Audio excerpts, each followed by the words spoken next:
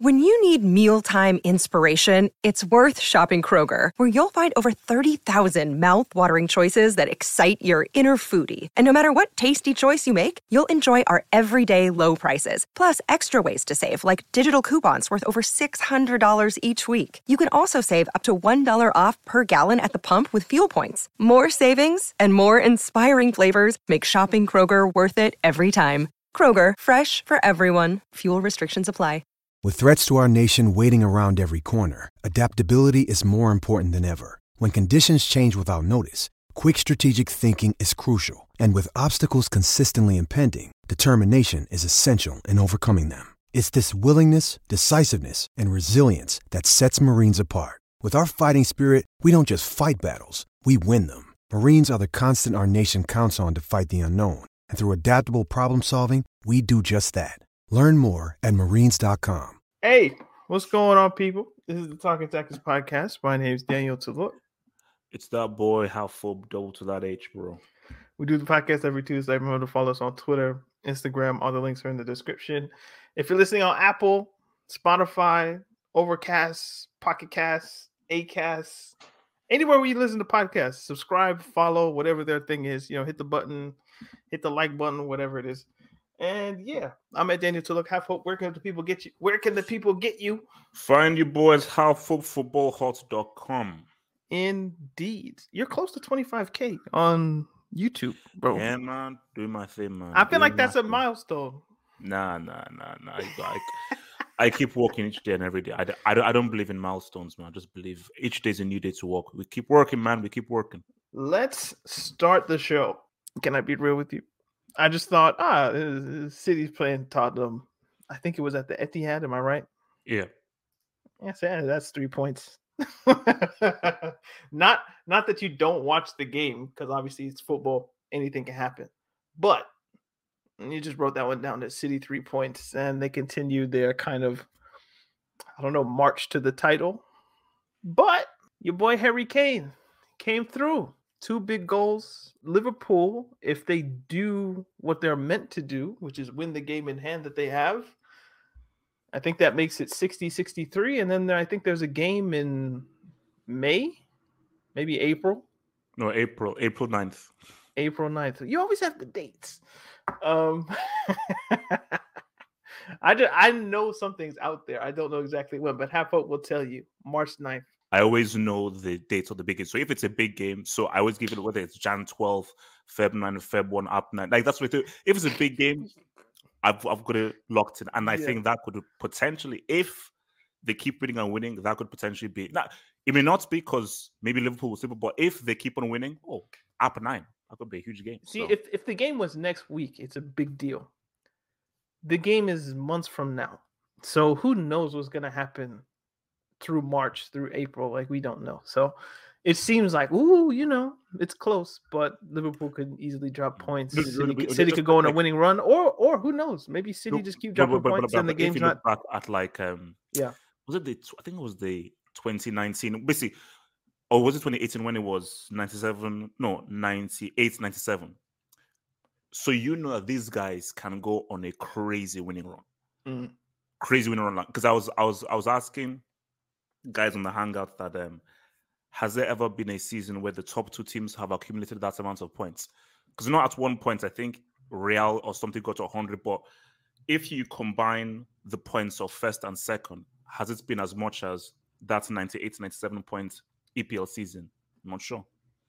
I think that was 2018-19, because they won the league in the COVID year, which would have been 2019-20. Yes, I think maybe it was 18-19. Maybe it was 18-19. Maybe. Yeah, because 2018 was 100 points. Yeah, 2018 was 100 points. 2019 was 98 points, yeah. So, I don't know. I'm not like a football historian on that level to where I could add up like who has the most points ever, but that has to be up there. And it's not like one team got 110 and the other one got 80, and then you can add them together and it's like a big number. It's like they were very close together. So it was It was the John Stones clearance, right? That was the difference in that season. Was that John Stones? I think it was John Stones. He made like a clearance off the line in their game. and I that can't remember. I'm that not sure. game City It might have been. It might have been. But what's it called? I'm just looking at the numbers. So in that season, City won 32, drew 2, lost 4. Mm. Liverpool won 30, drew 7, lost 1. That one game was the Clarence game and the game where Sané scored the winning. But it just shows you that, like, yeah, they lost 4, but that's just how math works. Like, Too it's many those draws. Those Too many draws. You can't be a painter and win the league. You have to win games, bro. You can't draw.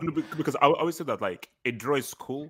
But remember, a draw is only 1 more points than a loss. You know. Oh yeah, a draw is 2 points dropped. It's not 1 point gained. Yeah. Unless it's in a particular situation of like last game of the season, we just can't lose. And that way it is what it is. It's a draw. Like you're just blanking it. But it's essentially 1 point means more for relegation teams than teams chasing a title. Do you think Liverpool have it within them to charge, as it were? If you look at the form of Jota, Salah, Diaz seems to be an interesting player. Mane, who knows what you're going to get from him these days. But I think they have it within them to go on a run. It's just it's in City's hands, obviously. What do you think Liverpool are capable of doing? And then what do you think they will do? Because those are two different things. Oh, it's true. Someone actually sends me a message about this, but I can't find it. About, injuries, man. There are always some injuries that they have. See, my thing is, if they have no key injuries, I think that Liverpool have a very good chance because of the attacking options. So I think you have to look at basically many elements. Konate, I think that's a damn good defender, and I think he's going to form a great partnership with Van Dijk. Luis Diaz, he's already so there isn't like a cooling period of like trying to adapt to the team. It seems as if he's already an amazing fit, so that's already great scouting. Salah's disappointment in the AFCON, I think, is going to give him extra motivation for this season. Because sometimes a disappointment can make you even more laser focused. Similar to, so remember, 2018 World Cup. Mm-hmm. What was the big story of the 2018 World Cup? Big player, national team, didn't really happen. Was a horrendous campaign. A generational talent, national team went completely belly up. Oh, are you asking me a question? Yeah. Oh, yeah. Messi, Ronaldo. There we go. Messi. Boom. Take your pick. When Messi arrived back, there were guys waiting for him at the airport. He didn't say anything, went through. Now, I remember that was now leading into the 18-19 season. Mm-hmm. And I've said that. I understand 92 goals in a calendar year. I understand all of that. For me, that is Messi's best ever season. In terms of goal scoring, playmaking, creating, in terms of how much he had to carry a team without Iniesta, without Xavi, without Villa, without Eto'o, so forth, had to literally carry a team on his back. I've never seen one guy contribute so much and add so much value in attack to a team like Messi did in that season.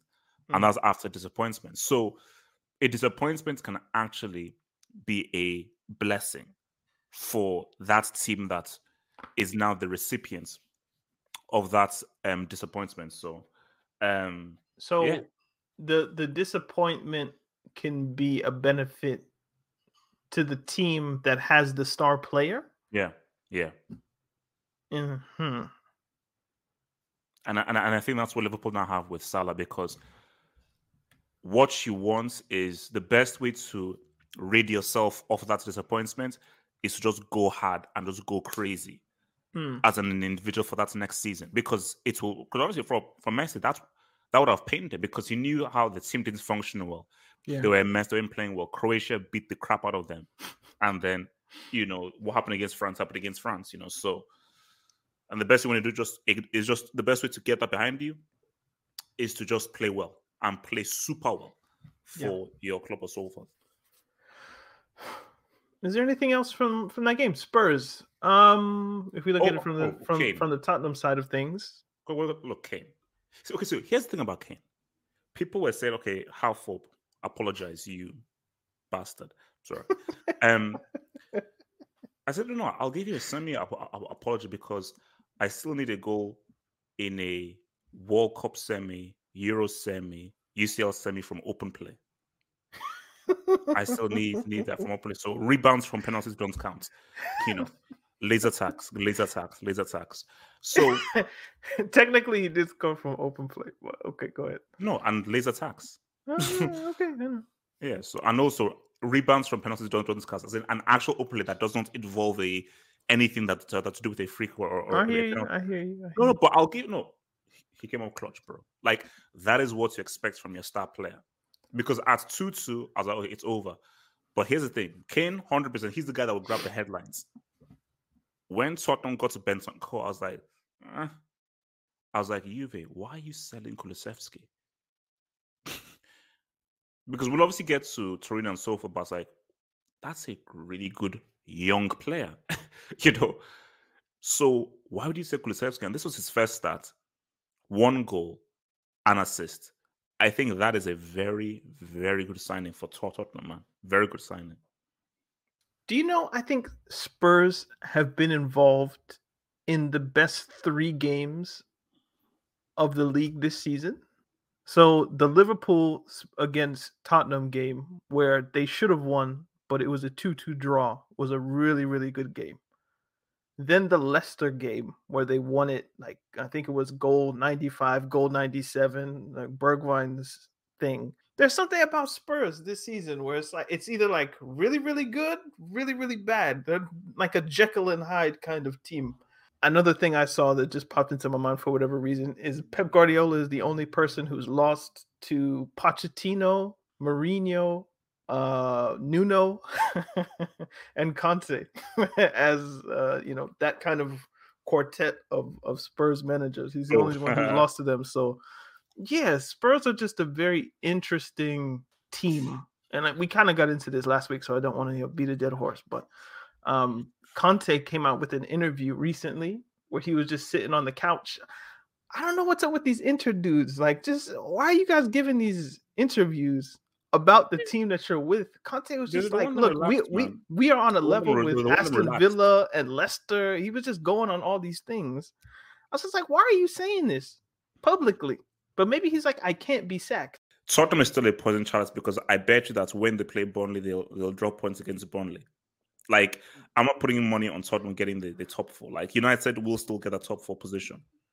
That's going to happen. That's their nature. It's the Jekyll and Hyde thing. Like, is it Dr. Jekyll and Mr. Hyde? Yeah. I think. No, but also, there's a theory that says that Kane was twerking for Pep and City, as in, this is what you could have bought. So maybe he just saved that performance specifically for Pep. It's interesting. If you think about like the Mbappe thing in midweek as well, where he just like dumped on Madrid. It's just like, hey, you guys just pay the money, like even more money. But that is different in a way. Well, that is it. Spurs don't want to sell, or they'll only sell for the right price. PSG are just like, he's not leaving. You'd have to. I think you could give them $1 billion. We'll give you £1 billion for Mbappe. I still think they'd keep him. Just out of the principle of we don't sell star players. They don't need they don't need the money. Like, exactly. Which is why that's the scary thing about what PSG are about. Because in a normal football world, 200, 250 will give you. For a player with 12 months on his very contract. Scary. Like, it's something very scary if we're living in a world where you can offer a club $1 billion and they have the ability to say no. That's scary. That is scary. He had 12 months left on his contract, and if the reports are to be believed, with TikTok and all those things in the last summer, they offered like 120, 150 for a player with 12 months on his contract, and PSG were like, nah. Crazy. Nah, because we need him. And to be fair, they were right.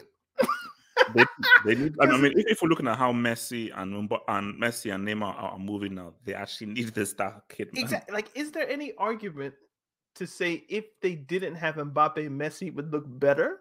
I don't think anyone could make that argument. It might be true that if there's less chefs in the kitchen that 2 might be better than 3 in a way, but I can't see anybody making that argument, and I believe it.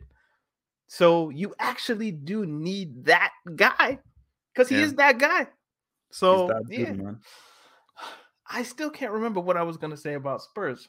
It'll come to me after I press stop on the record. So it is what it is. I forgot what I was going to say. It was going to be profound and great, and people were going to be like, "Oh, damn, Daniel, I never thought of it like that." But hey, you know, it happens. It is what it is. Chelsea. 1, 2, 3, 4, 5, 6, 7. Sky Sports are messed up for tweeting that out. They didn't have to do that, bro. Can I be real? If you look at those 7 touches, they were pretty good. It's only 7 of them, and that's not good enough. I joined your post match just because this was the first Chelsea game I watched in weeks. It feels like, because I didn't watch the Club World Cup games because I was sick. But what were your thoughts having 48 hours or so? This team is broken, man. If Palace, they just have the quality of players, like Chelsea just managed just to get the goal, but it's like they didn't necessarily really deserve to win. But look, like the team, it's a mess. It's a mess, like Havertz playing out wide doesn't work. No. Even if Ziyech may be the best attacking player, he still isn't gelling well with the rest of the team. Lukaku isn't connecting with the rest of the team on the midfield. I still don't know what Jorginho provides. And I think a big issue is Kante. Because Kante being out of form, I think is really hampering the team. So, because if Kante is out of form, I know that Jorginho is useless. You're like, oh man. So it's a mess. And you have Malang Sarr, who really is a central the defender, but is moonlighting as a left back because Alonso is the Antichrist. So it's a mess, man. It's a mess. No, but again, it's so funny. Like, again, if you ask any Chelsea fan, that this is the only time when every single Chelsea fan will have the same exact answer. When was the last time that Chelsea actually played well? Juventus. There is no Chelsea fan that will give you another answer unless they are brainless. Like, everyone will say, "Oh," and that's so scary. How, without a doubt, every single fan will say the same exact thing. That game, I think it was in November against Juventus at Stamford Bridge, was the last time Chelsea played well, and I think that was the last time Chilwell played. So it is scary. You said, so that's December, January. We're now nearing the end of February. For 3 months, these guys have played complete and utter garbage. That's crazy. Tuchel came out today, and he said, I guess somebody asked him about Lukaku. I haven't watched the footage, but I read some of his quotes from the journalists on Twitter. And someone asked him, I'm assuming, how do you get the best out of Lukaku? What's up with Lukaku? According to the stats, he only had 7 touches. I'm assuming the question went along that way. And he's like, I don't know. Actually, you know what? It's got to be on my Twitter. It's easily accessible. So let me just go on Twitter and let me pull the quote, because this is I love this quote. This is like a great quote. He's being honest, man. So. Tuchel and Lukaku not touching the ball much. This is on Nizar Kinsella. So I think he's like the goal.com Chelsea correspondent. He says, "What can I do? I don't know. Well, we have to deal with it. The data is out there, and it speaks the language that he wasn't in our game. With strikers, it can be like this when they lack confidence or depending on the game." Tuchel added, "It's not the time to laugh about him. He's our player, and we'll protect him." But the first 2 sentences, what can I do? I don't know. I've been saying this all season. He doesn't know how to get the best from Lukaku. Conte picked up on this when he was doing media for Sky Italia at the beginning of the season before he got the Spurs job. He was like, he's not using him properly. He's making him, I forget exactly what he said, and I don't want to butcher the point, but it's clear to see Chelsea don't utilize Lukaku as he should be utilized in order to get the best from him. Coupled with that, especially after that interview, I think Lukaku is pressing to score at all costs. Not pressing, not pressing in the sense of, like running after people and, applying pressure, but like just the internal desire that I need to score in order to get back into the good graces of people at Chelsea because I've let them down in some way. So his inclination isn't to step forward and to play football in a way that, as we would use that phrase here. He's like, I am going to be as close to the goal as possible. I'm going to be flirting with the offside. Hopefully Rudiger or Sarr or somebody will clip a ball over the top and I'll score a goal. When really what he should be doing is just getting involved in the game. Touches here, touches there, layoffs. The pieces of football that we saw at Inter, I know it was more on the counter and it wasn't possession-based football, but you're just involved in the team, and you're combining with Havertz and Werner, Pulisic, Hudson-Odoi, whoever Tuchel feels like putting around you. But he's just, I'm going to occupy this center back and I'm going to point to where I want the ball and somebody has to give it to me. And I think he's doing that because he wants to score so badly that the idea of just having an overall game has lost him, which I understand based on that interview that you gave and like wanting to make it right. But the way you make it right for right now isn't kind of losing your footballing ability to goal hang. You just need to get involved in the play. And once you're involved in the play, things will happen. It's an interesting one, man. You look at those 7 touches and so forth, man. I think it's a mental thing. A lot of what you said is right.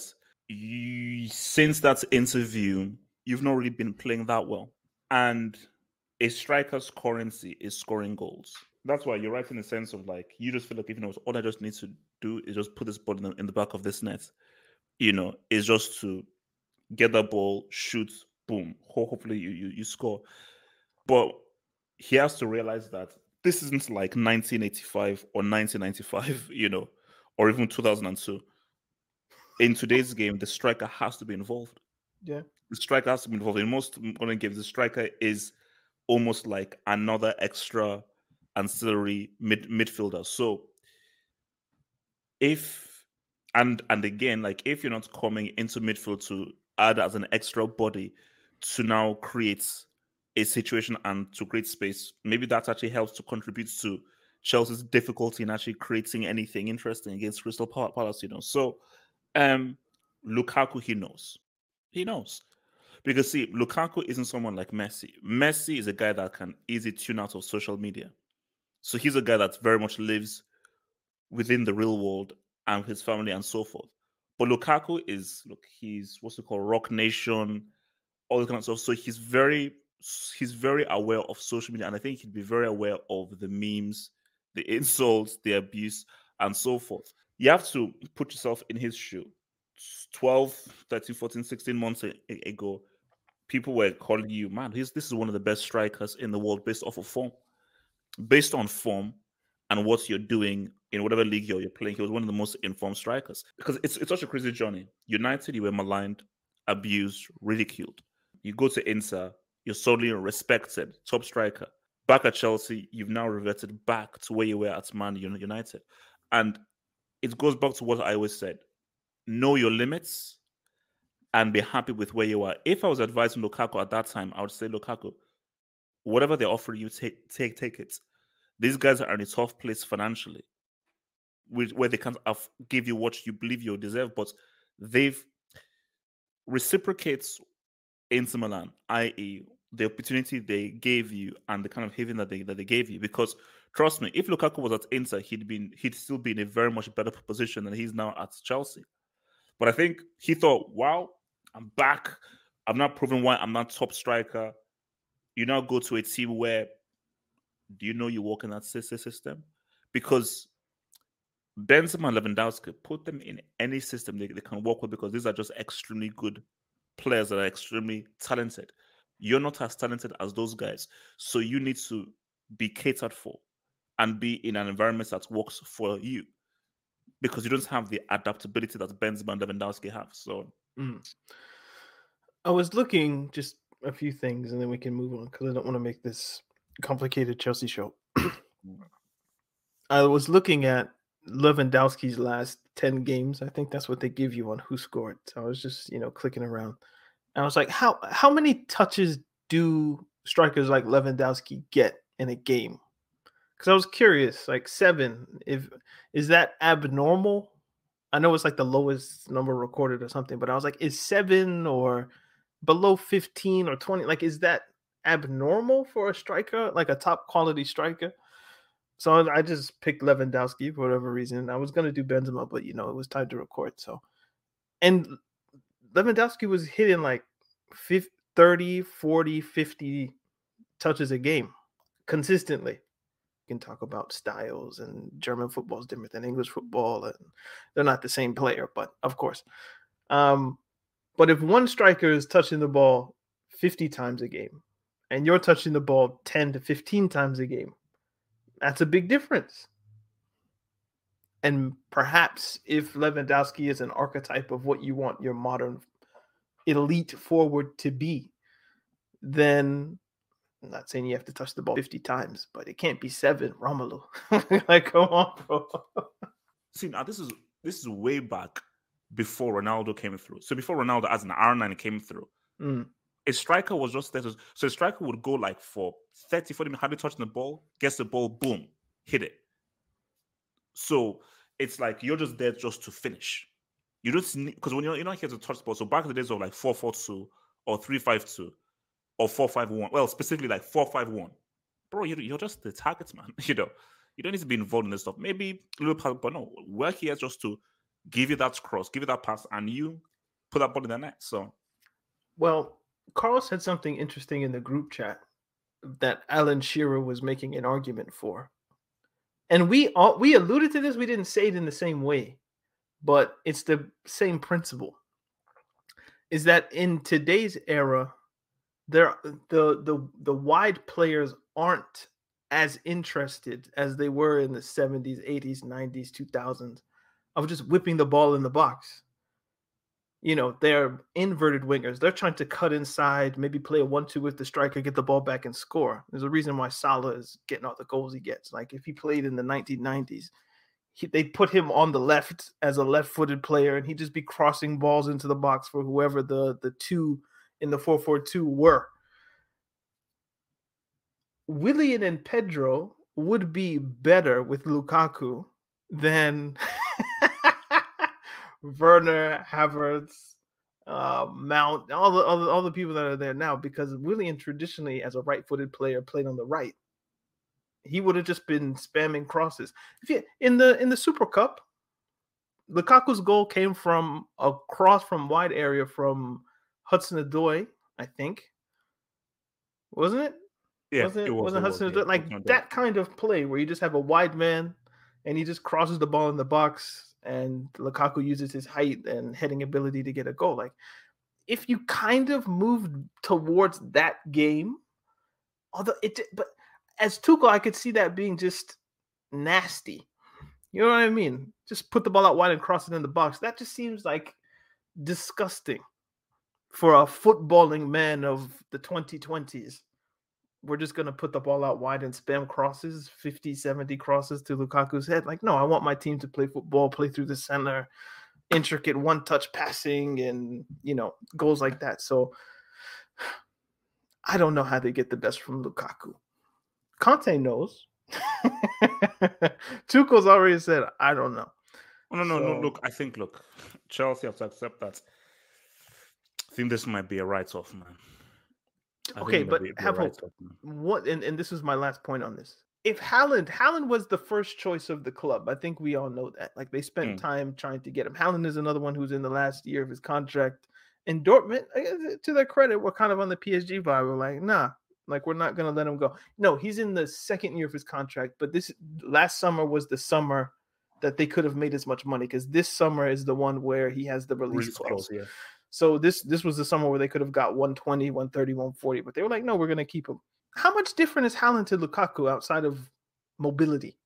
And maybe you might say mobility is a big thing because Chelsea have lost some of their pressing with Lukaku because he's big and bulky, and he kind of, Lukaku's pressing isn't bad. It's just not fast in a way, because like he angles himself to make his like, whether it's Havertz or Werner or Ziyech, the way Lukaku angles himself, if you're his teammate, you know where the next ball from the opposition is going to go, because he does that part of it.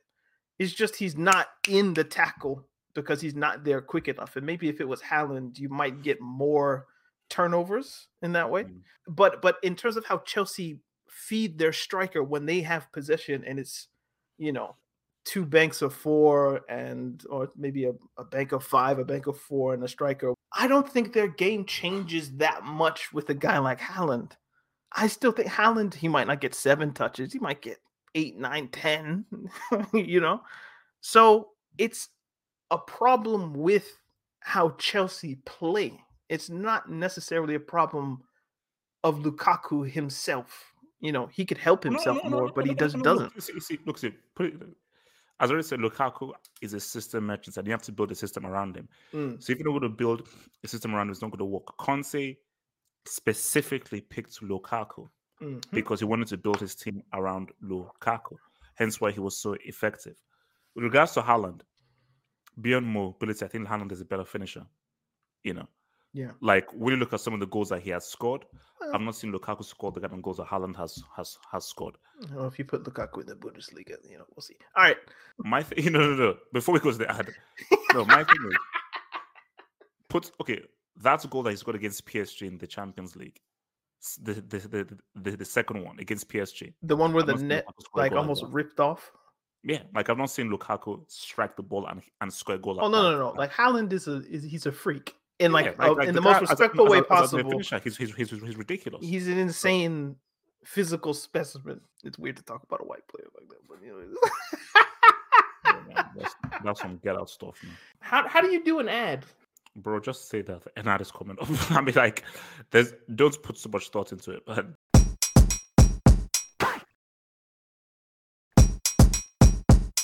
so did Aubameyang get a hat trick, or was it 2? Technically, he did. I wouldn't give it to him, but my thing is, it's weird though. It's like, see, I need to see the goal more times. When I saw the goal, I was like, how? But then people explained to me that the keeper was diving one way, and as it hits Aubameyang, the ball changed the direction. So there's the argument that without it hitting Aubameyang, it wouldn't have rapidly changed direction. Because my argument is that the quality of the strike more so made the goal than whatever touch Aubameyang made. But guys said no, that Aubameyang touch really changed the direction of the ball. So when it's your team that's scoring, I think it's just the last person who touched it is they get credit for the goal, even if the ball was going to go in anyway. So what about a deflection? Yeah, if you deflect the ball and you're onside and it's a legal goal, even if it was going to go in anyway, you get credit for the goal. It doesn't work the same way with own goals, I don't think. If the ball is off target. Speaking of own goals, bro, it was gonna be a slight transition or segue. Wow, Speaking of own goals, man. Okay, forget the point I was gonna make. This is the actual point. I only brought up own goals to bring up this point. New Zealand women's national team were playing the American women's national team in the She Believes Cup, which I think we talked about last year or the year before last. But either way, America was up 3-0 at halftime. And, you might think, oh, man, America, man. I wonder who the goal scorers were. Ooh. You go on Google. And you know what? Okay. It's not right that I say her name, because the only reason you would say her name in this context is for something bad. Wait, but she's an original gangster. Michaela Moore? Yeah, man. She's the OG, man. She's the original gangster, man. She's the OG. We've got to respect the OG, man. She plays for Liverpool. She scored 3 goals for New Zealand since 2013 in 50 appearances. Our sister Moore scored 3 own goals. Do you know it was a perfect hat trick? left foot, right foot header. Did you see that? No. Oh, I saw the first one. Bro, left foot, right foot header. Yeah. I mean, it's like, do you know what someone said? Someone said they may need like what's it called? A psychologist. Yeah, because I can't remember the last time someone scored 3 own goals in a game. I think I've seen someone score 2 own goals. I'm not seeing someone score a hat-trick of own goals in a game. Was it Jonathan Walters against Chelsea for Stoke who scored 2 own goals? It might have been. I remember that. Might have been like 2013, 14, 15, somewhere in there. I can remember a Stoke player, I think, scoring 2 own goals. Or maybe 2 own goals were scored, but it might have been Jonathan Walters who did it twice. I've never seen anybody score 3 before. Now, the reason the psychologist might be necessary is if Jonathan Walters scores 3 own goals, like he'll be known for it in a sense, but that might not be the first thing you think about when you think about Jonathan Walters, if you even think about it. No. The way that women's football is covered, this will be what you're known for forever. Yeah. You know, so if Aubameyang, for instance, scored 3 own goals in a game, that's really bad. But he'll have, you know, his moments with Arsenal that you talk about, Dortmund, Gabon, etc. There's a whole career that you would take into account. The way that we look or perceive women's football, especially as people that watch it, kinda like we're not in it like that, she'll be remembered for 3 own goals her whole life. So I do think you probably do need somebody that, because now you're plastered all over social media and this and that. Like it's we're even talking about you on this silly thing, so don't take what we say seriously. But like, yeah, that's probably a different level of stress. But then again, you weren't going to beat America anyway, so how bad do you take it? Like, America forced you into doing it. It's not like you just kick the ball in there by yourself, like, you know. No, for me, I don't think it's that deep, really. For me, I would hope that you don't take it to be that deep. Yeah, no, I mean, come on, this is but who knows, you know. Basically, it's not that deep. Okay, it happens. Okay, fine. Like, it's America. It's the best team in the world. Okay, I scored. And also, I think what helps is that it was 5-0, so it's like, but you would have lost 2-0 anyway. Yeah. No. But my thing is that, you know, when people now want to now start to say, well, women's football needs something more, like, this is just, people can just bring them as an example of like, come on, we can't take this seriously. So it is what it is, man. I'm sure it's happened in the men's game as well. So it's just unfortunate that it happens like against the women, American women. People care about that. It's on television, you know, she believes, all that kind of stuff. So what were we gonna say? Aubameyang's hat trick is what we were talking about. Obama black young. Firstly, there's like the Messi argument of like he has more goals than Messi in one game. Okay, yes, jokes. It's a good thing. I'm happy for him. Oh yeah, me too. Yeah, because he's gone through a lot in the past month or two. You know, you get stripped of your Arsenal captaincy. You go to the Gabon camp. You think, you know, their team does well in the group stages. You think maybe we're going to play round of 16, quarterfinal, semifinal. Who knows what we can do? He has trouble, him and Lamina.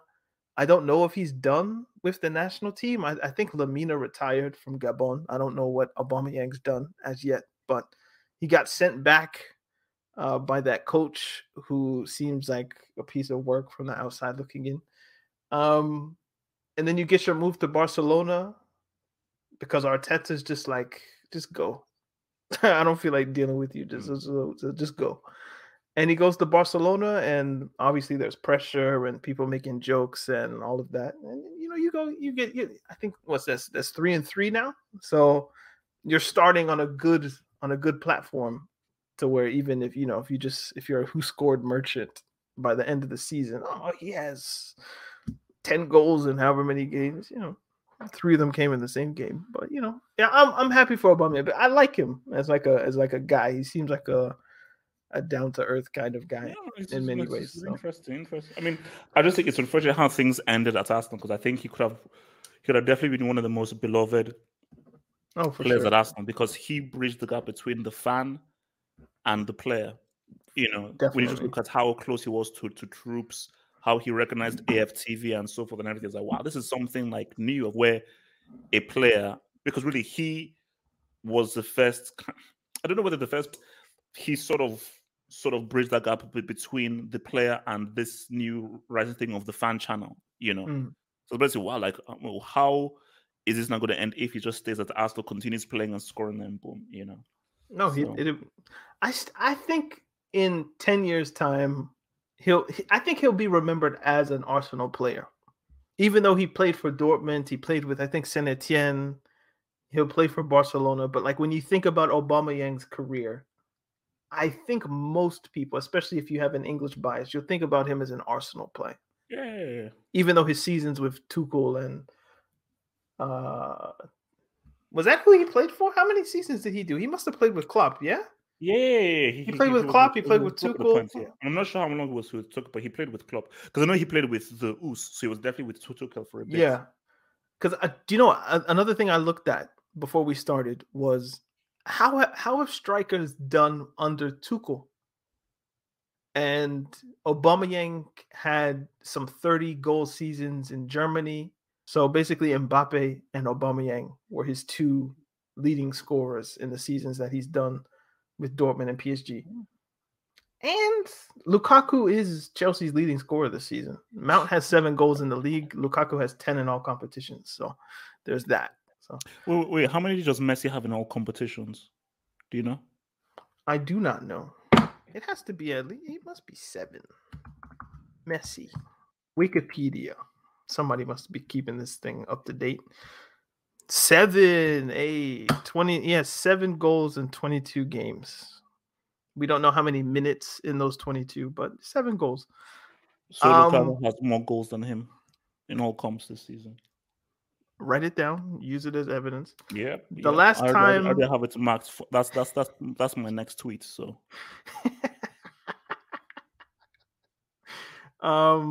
This is Messi's goals in all comps. So once he broke into the first team in Barcelona, we'll call it 2005, 2006.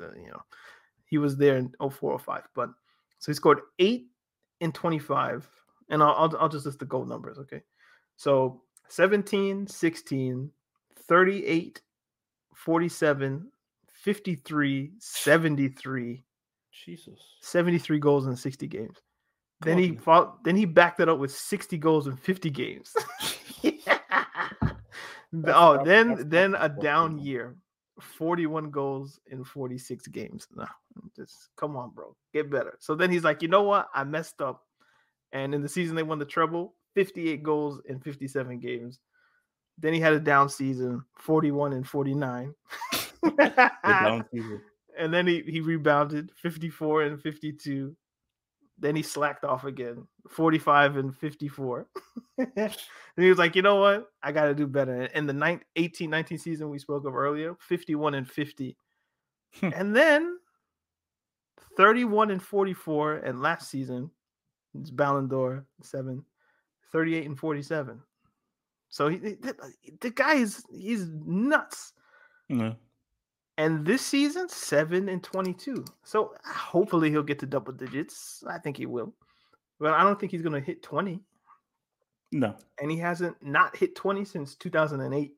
My theory about Messi that I've said since the beginning, because I've been seeing people saying, oh, it's the decline of Messi and he's lost pace and he's not the same physically. I'm like, what kind of cliff can you hit? He was the best player at the Copa America. With Barcelona last season, I just told you he scored 38 and 47. That doesn't even take into account his overall game, playmaking, assists, dribbles. That's just goals. That's just a stupid stat of. It's not stupid, but it's just one stat. No. Goals. Anybody saying that stuff is not apologizing. Messi hasn't declined physically, and if he has, if I could just land this one, because I won't forget this one, I don't think. But if he has declined, you don't decline that much in that short span of time, barring catastrophic injury. So it must be environment adaptation rather than the guy's forgotten how to run in the span of 3, 4, 5, 6 months. That's not realistic. It's more PSG, that thing, and then the stylistic differences between Spanish football and French football, to where the same moves that work against Garcia, Torres, Fernandez, etc., may struggle to work against Dembele, Traore, Sarr, etc. You can't have it both ways. You can't say that the Ligue 1 is a trash farmers league 1 year. Then when Messi arrives, the Ligue 1 is actually pretty good. No, it doesn't work that way. So because Messi is struggling, the Ligue 1 is actually pretty good.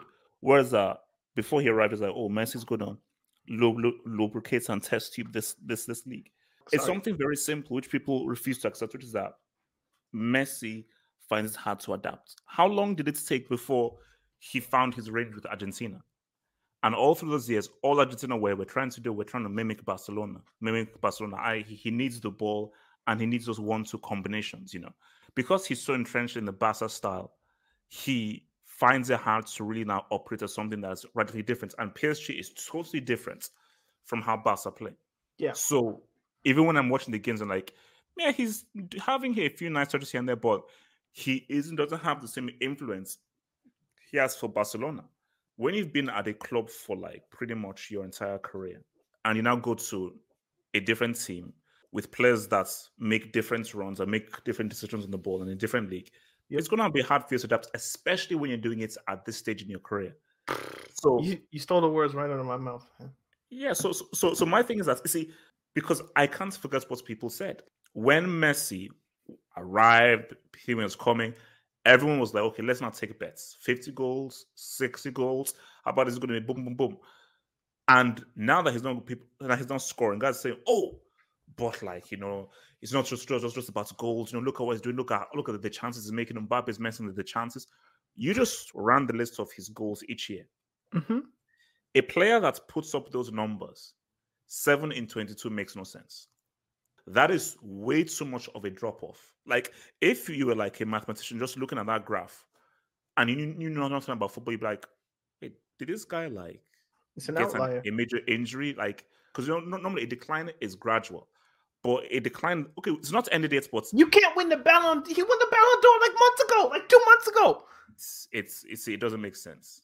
That's what I'm saying. People can't give me the physical decline argument while he's the reigning Ballon d'Or winner. Stop it. You were also number one in every single category in the Copa America. Copa America was like a few months before, and were I shouldn't say that. Top assist guy, top dribbler. Something doesn't add up. That's if he was trash at Copa America, if he wasn't the reigning Ballon d'Or winner, I could give you the physical decline argument. But he just had a great season for Barcelona. He was great in the summer. And then he won the Ballon d'Or for it all. You might say, Lewandowski deserved it more. You're true. They invented an award for him.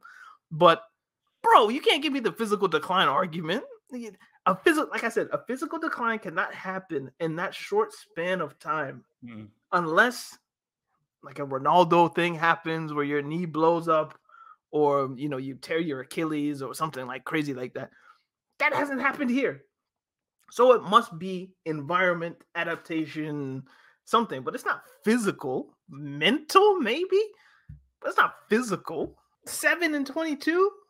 Come on, man. Now, again, it's just goals. You can look at his assist numbers. I think they're slightly better. You're feeding Neymar. You're feeding Mbappe. Goal assists will come. It's a strange one. Or maybe it's not so strange. What you said was exactly what was in my head. And I'll add one more piece to it. If Messi had left Spain in 2015 after they win the treble, and he plays 16, 17, 18, 19, 20, 21 in France, he destroys the league. Because he has this season because he has enough time to adapt, and he's not. I think he's 34 now. He would be, -6, like 28, 29, somewhere in there. Like, he would destroy the league because his footballing ability is just so outside of this world, if you want to put it that way. But when you're trying to do this move to a more physically demanding league in your mid-30s, people are expecting an adaptation period that I would guess takes 18 months, 24 months to be truly comfortable. You want that to happen in 6. But then because he's Messi, we need excuses because the narratives must run. So, the league is just better, that this is that is this. It's like, nah, man. This is a customary thing that happens to most players that leave a league after a long period of time and go to a new one. You need a period of adaptation. People thought Messi was above adaptation time? I don't know. Let's do questions. Yasser Saeed, is Jadon Sancho better than any winger Chelsea have? Yes. Yeah. Ability-wise, yes. Yasser Saeed is a United fan, guys, so take these questions with a grain of salt. Will Chelsea be better off with Bruno in their team instead of players like Mount, Pulisic, Havertz, Werner, or even a Lukaku? I'll give you this option: Bruno or Mount. In what sense? As an attacking midfielder, like, Yeah, I don't think it's that hard. Oh, yeah. Oh, see, that's what you have to tell me. In what sense? As an attacking midfielder? Oh yeah, Bruno, 100%. Yeah, that's what they are. I didn't think it was that. Is that difficult? Oh no, I don't. Wait, I don't know what Mount is. Is he an 8? I don't know what Mount is. That's a good question. A good point. Because he's played as a 6, as an 8, as a 10. He's played wide. They basically made him a jack of all trades. So he's not an attacking mid. He's not a creator. I think he's an 8. I think so. Out of all young managers, from Suleiman, Arteta, Stevie G, Vieira, Xavi, Nagelsmann, how would you and HH rank them 1 to 5? So we have Arteta, Gerrard, Vieira, Xavi, and Nagelsmann. So Nagelsmann is clearly the best here. Yeah. And then we have Arteta, Gerrard, Vieira, and Xavi. You see, Gerrard, it's still early days, man. But for me, I would say I would put Vieira second, based on would I? See, for me, it's for me. It's having Xavi and Gerrard there is too much because it's too small a sample size. Xavi, because I can't count what Xavi has done in Qatar and Barca. He's had what, like 8-9 games, a few weeks. Yeah, it's too small. So I think. Oh no, Gerrard has time in Scotland though. So I would go Nagelsmann, Gerrard, Vieira, because we can look at what he did in France as well. Yeah. Nagelsmann, Gerrard, Vieira, Arteta's Xavi, and Xavi's only last because too small a sample size. And are we really paying attention to Saudi Arabia, Qatar, wherever? Let's shout to my Qatari brothers out there, but Does Chelsea have to watch over their shoulder that the rest of the teams do not drag them into a top 4 battle from Jack 365? I mean, you always kind of have to be wary of who's behind you. I don't know if they'll get dragged into top 4 because I think the teams behind them are just too sketchy, but it's something to look for. Are we going to see a grandstand finish in the Premier League title race? We kind of talked about that one. Top 4 in relegation. Relegation's interesting. Maybe we'll get into this next week, depending on what happens. But Everton, like, yikes. I don't think they've been that low before. Shout out Lampard. You got your work cut out, bro. From the Eastern Border, High Talking Tactics. Thanks for getting me out of war stuff and political journalism for a bit. Will Barca actually do anything in the Europa League? They look very unconvincing against Napoli. Napoli are favorites because it's 1-1 and it's in Naples, the second leg. So my thing is for Napoli is how much do you really want to go for this Europa League when you're right in the midst of a Syria? But if Aubameyang is playing the way he's playing, Barcelona, they can get a result at Naples, but my money would be on Napoli to go through. And these were questions that we had. People just put them in too late, or comments from last week. So I'll just read these out. That way we can kind of clear the slate. This is from Linden Boulevard 1. My NBA aficionado. Yep. I watched this video on DAZN profiling Clarence Seedorf in the Champions League, which led to me watching one on Eto'o, Ronaldo, R9. And it seems that football is going in the opposite direction of basketball, where today the NBA has most of its talent distribution in history, or has the most talent distribution in history. I feel like the distribution of elite football players was much more dispersed Is football today having an elite talent problem?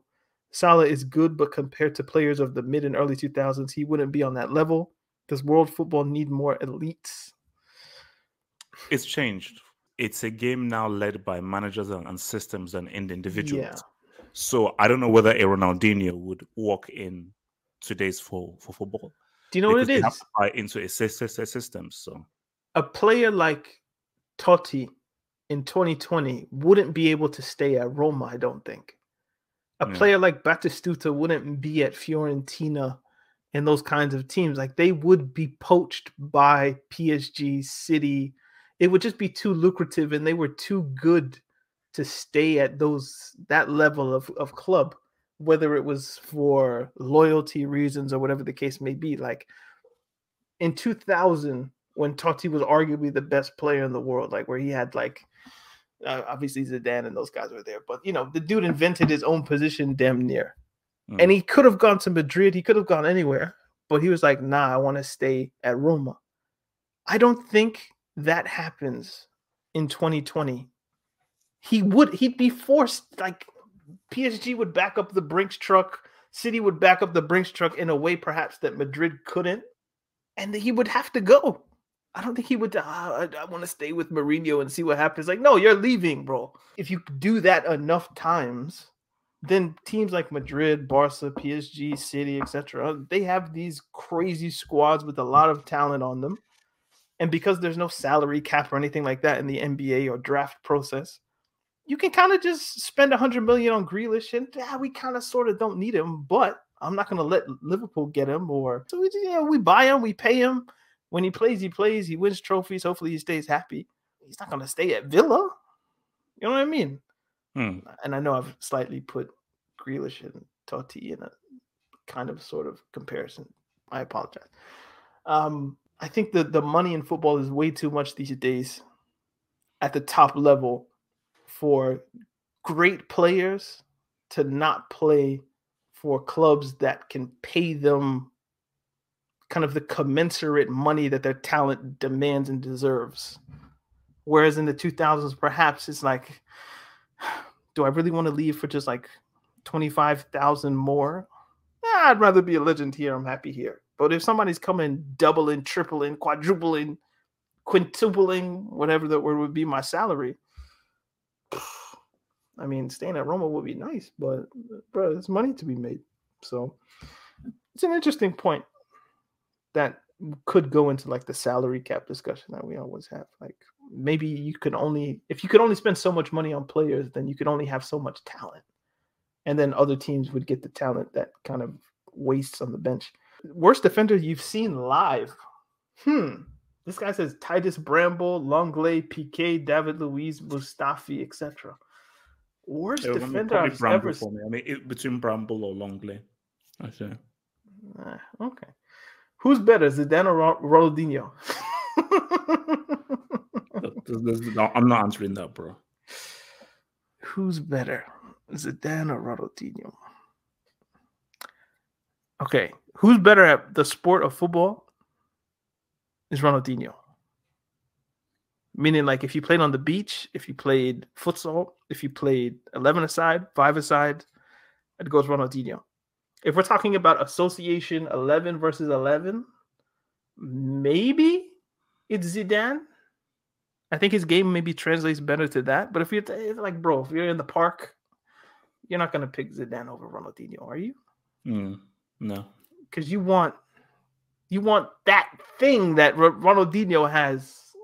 It translates everywhere. But in the particular 11-a-side, we're going to play in a World Cup game. We're going to play in a Euro game. It's a Champions League final. Maybe you would want Zidane. Ronaldinho is just too good in small spaces that you couldn't pick anybody else.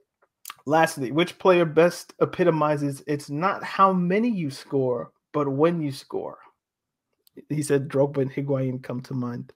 Yeah, Drogba, Inzaghi, Baggio. Who's the reverse? Have you ever thought about this? Who's somebody that scores all the time, but doesn't have when you score? Immobile is another one. Like, look how many goals he scores in Syria, but during a big game, you can't rely on him. So Like it's not when you say it's not how many you score, it's when you score. People think of the when you score guys. I'm thinking of the how many you score guys.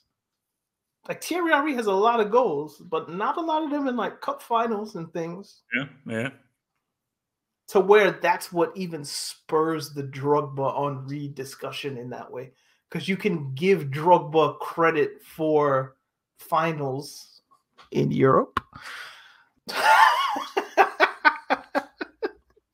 You get into AFCON finals, it gets a bit sketchy. But that's how that argument stays alive when it shouldn't even be a discussion. Like Thierry Henry is way better in everything, except maybe like, I don't know, chest control or heading. So, yeah, I don't know. I always think maybe like flipping the argument is quite interesting. But yeah, this has been Talking Tactics podcast. We thank you guys for spending some time with us, just over an hour. And yeah, we will see you guys next week. So remember to follow us on Twitter, Instagram, all of that. Yep. Whatever podcast app you're listening to, follow us, subscribe, whatever the process is. Do that. Have hope. What's coming out? What you got? Champions League week, mate. Champions League week, mate. UCL week, about that. big Totally. week, baby. Is there a big game this week, or was that kind of the Madrid? PSG no, not really. I mean, Chelsea, Lille, Villarreal, Juve, Atleti, Man United, Benfica, Ajax. I mean, there's some narrative games that could happen. Like if Lille win, if Manchester United lose, you might hit 5K on the stream.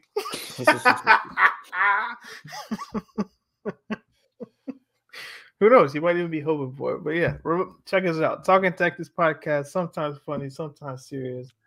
Always football. Indeed. We'll catch you guys next week. Peace. Sports Social Podcast Network.